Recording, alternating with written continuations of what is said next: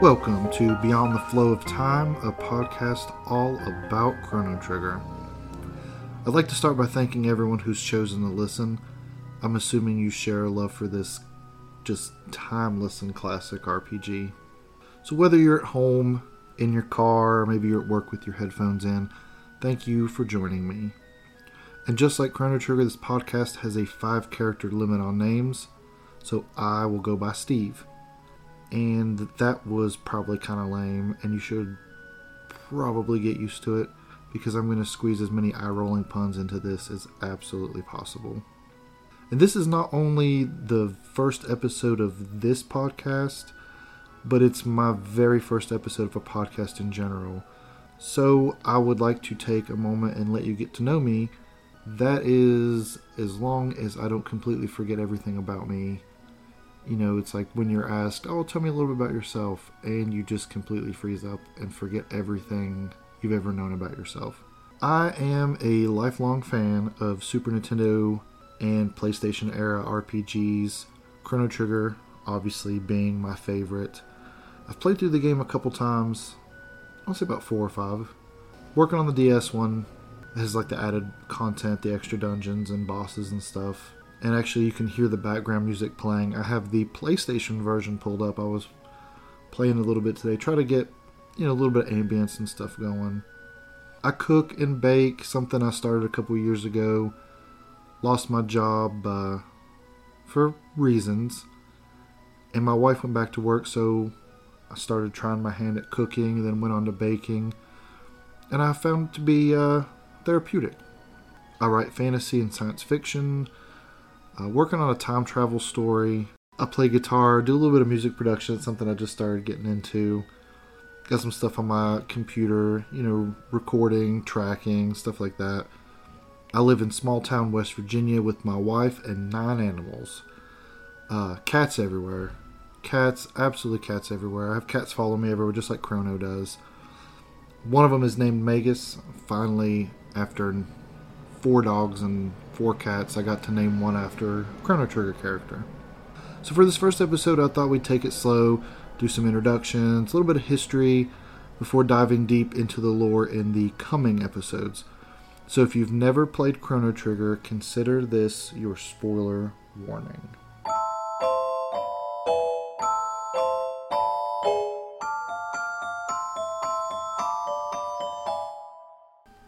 Alright, if you stuck around, then you have been warned. In this podcast, I'm looking at covering like Death Peak, the Black Omen, the End of Time, the history and origin of the new, timeline changes, major, minor characters, like Chrono Cross tie-ins, you name it.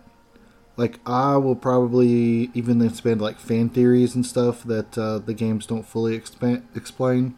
I think I'm going to use the Super Nintendo version for reference, just because like it's the original, it's the oldest. Translation is a little different. It's pretty much the only difference I found between the Super Nintendo and the PlayStation version is the translation, along with like F&B sequences, and then of course the added content on the DS, which we'll cover once I get that far on the DS version. So, Chrono Trigger. Conceived by what they called a dream team. And as I go through this, I've got some notes here. I have researched the names of these people, how to pronounce their names, and I've even practiced their names. But Chrono Trigger came to life from a couple of brilliant minds, a couple of just fantastic people. Hironobu Sakaguchi. He is the creator of Square's Final Fantasy series, which I'm sure if you've played Chrono Trigger, you're familiar with Final Fantasy. Yuji Horii, creator of Enix's Dragon Quest series. Same thing, if you've played any kind of RPGs, you've played at least a Final Fantasy or a Dragon Quest game. And Akira Toriyama, who was the character designer of Dragon Quest and the author of Dragon Ball. Which, I'm kind of an anime fan, but I do believe Dragon Ball and Dragon Ball Z are probably just the biggest, like, most well-known mainstream animes. We got a couple other guys on the Dream Team. Kazuhiko Aoki, who's a developer for Square, and Nobuo Aimatsu, who worked on the soundtrack after Yasunori Mitsuda gave himself stomach ulcers from working so hard. Like, I can't imagine working so hard and diligently on something that you drive yourself to that point. And I don't think it's the first time he did it, and it was definitely not the last time he did it. Worked himself to literal hospitalization. But, like, in my opinion, these two men, they didn't create just the best video game soundtrack ever, but some of the best music just in general. Like, I have the Chrono Trigger soundtrack on my phone, and when I play it, like, my wife has no idea what I'm listening to. But speaking of my wife, she has agreed that if I get 500 subscribers to this podcast, she will play Chrono Trigger. Like, just, nagging over the years, oh, it's a great game, it's a fantastic game, you should play it. She said she would. And once she starts playing it and starts progressing through the storyline, meeting the characters and everything, I do believe I will go even further and try to bring her on this podcast. The Dream Team, back to the Dream Team. You can meet them in the game when you achieve one of the hardest endings in the game. And you finish the game, you get to meet, I don't know how many members. I know it's at least the 3. It's either 3 or 5. I'll have to circle back to that. But you do get to meet them. And a special shout out to the game's translator, Ted Woolsey, who had 30 days to complete the project. And yeah, he added a little flair here and there, and like notoriously gave Frog the Old English accent that some of us love and a lot of people hate. But translation, we will cover a lot of that another day. Like I said, this first episode, we're just going to kind of go through a few things and, touch some of the high points. Chrono Trigger broke the mold for RPGs and subsequently a lot of other games that followed. First of all, it was the very first game to ever feature a New Game Plus, where you can start the game over again with your current level and all your weapons and armor, minus like major key items in the game that you would normally get like as you progressed. Like, they take those away, but you get to keep everything else. I think it's 15 endings in the game, 14 endings, like actual endings, and then one like quote-unquote bad ending, if you can use your imagination of how you achieve a bad ending. And then within all those endings, there are variations, like depending on certain choices you make and characters and things you do or don't do, you can get a variation in those endings. And another big one, seeing as how RPGs had gained a lot of momentum coming into 94 when or 95 when Chrono Trigger came out, is there's no random overworld encounters. The overworld is completely lacking of enemies as you move between towns and cities. And the enemies you do encounter are engaged. You engage them in the terrain where you encounter them. Unlike Final Fantasy, where like it takes you to like a battle screen, you fight the enemies literally on the terrain. So if something's in your way or enemies are moving around, they're grouped up or distant or far from each other, it takes a little bit of strategy almost. And I think it adds to like the overall believability of the game. Well, maybe not believability, like what's the word I'm looking for? It's engaging. Yeah, so it makes the game more engaging, I think. Like, the battle system it flows, it's great.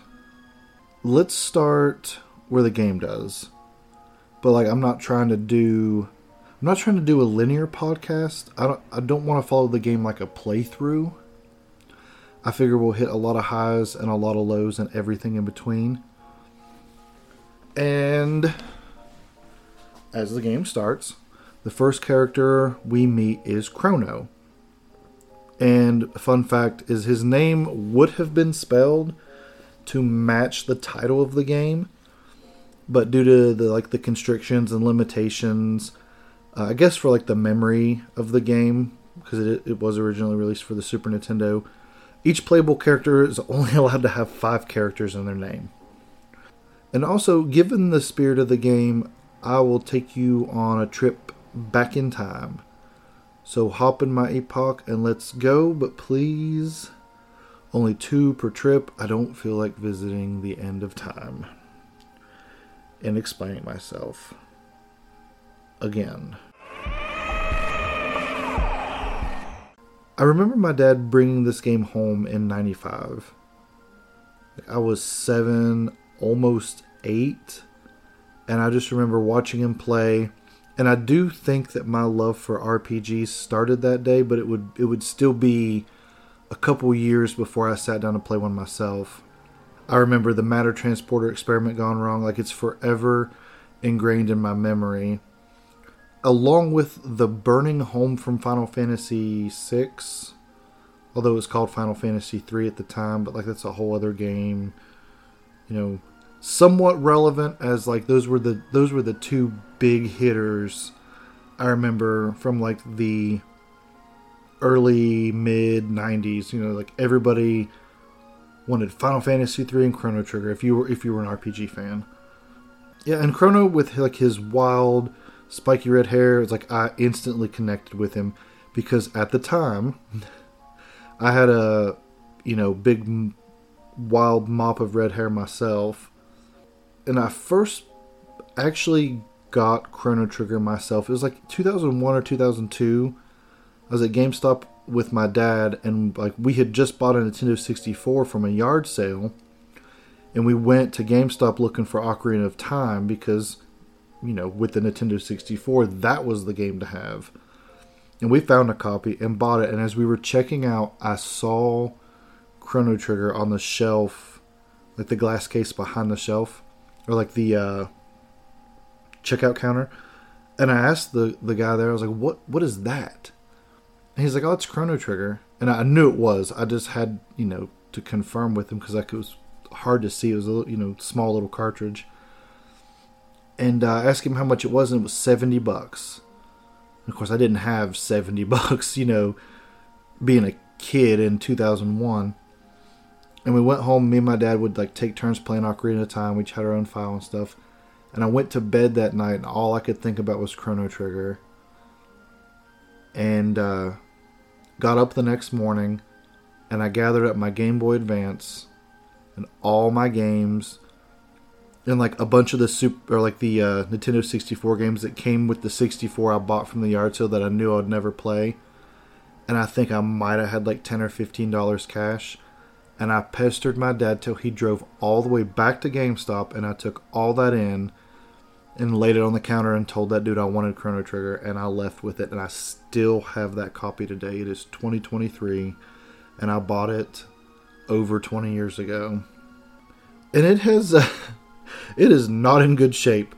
A lot of moving around, early teens into late teens into adulthood through college. And more moving, changing jobs, family changes. We won't go into a lot of detail on that. Catastrophic floods. It is rough. But I still have it, and it still plays. I guess you could say it stood the test of time. Sorry, I'm not going to apologize for that. Chrono, the game's silent protagonist. He lives alone with his mother, Gina. Now, she's unnamed in the American version, but her name in the Japanese version translates roughly to Gina. So to add a little bit of, what's the word I'm looking for? I guess, to somewhat personify her and not just be Chrono's mom or mother, we'll call her Gina. And they live in a 1-bedroom house. So the bedroom is obviously Chrono's, because the first scene is him in bed being woke up by his mother. and we'll circle back to that. There's a lot there. I mean, it could just be like a developer thing, but we're going to dive deep into the more interesting theories. Some people will say, well, there's a lot of houses with not enough bedrooms or this or that because of, developmental restrictions, but we're not going to believe all that. So he meets Marl, or as I incorrectly pronounced in my head since the first time I played it, Marley, which is not right. He meets Marl, bumps into her at the fair. Blonde hair, and like, I guess you would call like a semi-reckless nature, made her like a fan favorite to a lot of people, but like I never really used her, only when I had to. Like, I don't hate her, I just think that every other character is better. And as the story goes, Chrono and Marl bump into each other, quite literally, and then peruse the fair and end up, the whole goal was to go see Luca's invention. In the fair, there's Gato, the big silver metal cat robot thing you can fight for silver points, Norstein Beckler, and Melchior. So if you're first time playing the game, hunt down those people, remember them. There's almost a whole podcast episode, at least for Norstein Beckler and Melchior. Gato, maybe not so much. But I've done a little bit of research and a couple of theories and stuff. And like I said, I might be reading and digging a little bit too deep into some of this, but we're just gonna go for it. So we have 3 humans now. Luca, Marl, Chrono. They're all from the same time period, and they will all be playable in the future. But the past. They'll all be playable in the past. Presently in the past. But a little... Anyway, they're all completely different from each other. So Marl is Princess Nadia Guardia, daughter of King Guardia the 33rd and the late Queen Eliza. She's wealthy, talkative, spunky, and like I said before, semi-reckless in nature. Borderline just straight up reckless. Luca Ashtier is Chrono's childhood friend. She's reclusive, an intelligent inventor. She's like always in a project with her father, Taban, and her mother, Laura, suffered just absolutely terrible injuries by one of those inventions. And the best way I can describe her is actually not even my own words. The Chrono Wiki describes Laura as a quiet invalid. And I have found no better way to describe her. Like, I even booted up the game and went to go talk to her. And she's just distant. Like, she's like, oh, hi, Chrono. My whole family's out at the fair having fun. I'm just stuck here, And so Luca, they have to be wealthy. Maybe not wealthy to the degree of the Guardia royal family, but they're definitely well off. So if you ever go... Eventually, I think you will have to go to the house. But you can go to Luca's house right from the beginning of the game. And you cross a bridge onto a private island. And their house, compared to a lot of the other ones in the game, is rather large. So even after Laura's accident, they just continue on inventing stuff. So they have to have some money somehow. So now we'll circle back to the game's silent protagonist, Chrono. He has no last name is given, and none that I could find in my research. But the name that is given is Chrono, which implies a connection to time. And there are countless theories to his odd name and his appearance and how he is unlike anyone else in the game. But guess what? That's a topic for another day.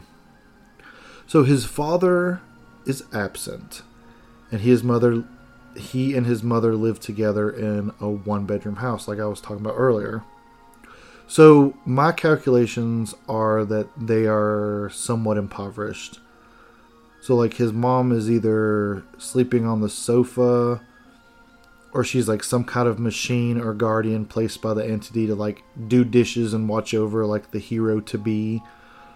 But to the player's knowledge, like, she never leaves the house, and that fact is, like, never questioned.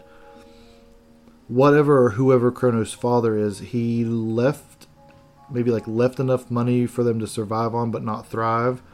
They have enough money to pay the rent, but not enough to, like, move to a bigger house. Or maybe the house is already paid for, and they're just living there, scraping by. But I do feel like if she's not a machine or some kind of strange entity, like, that she has sacrificed so much for Chrono, whether or not she knows he's like a quasi-messiah and will sacrifice himself eventually. And that was a major spoiler, but if you stuck around for this part of the podcast, then that's on you. And maybe I'm digging too deep into it. I don't think so, though. Like, that's the goal, is to dig way deep into the game, just like Lavos did into the earth. And that's another pun I won't apologize for.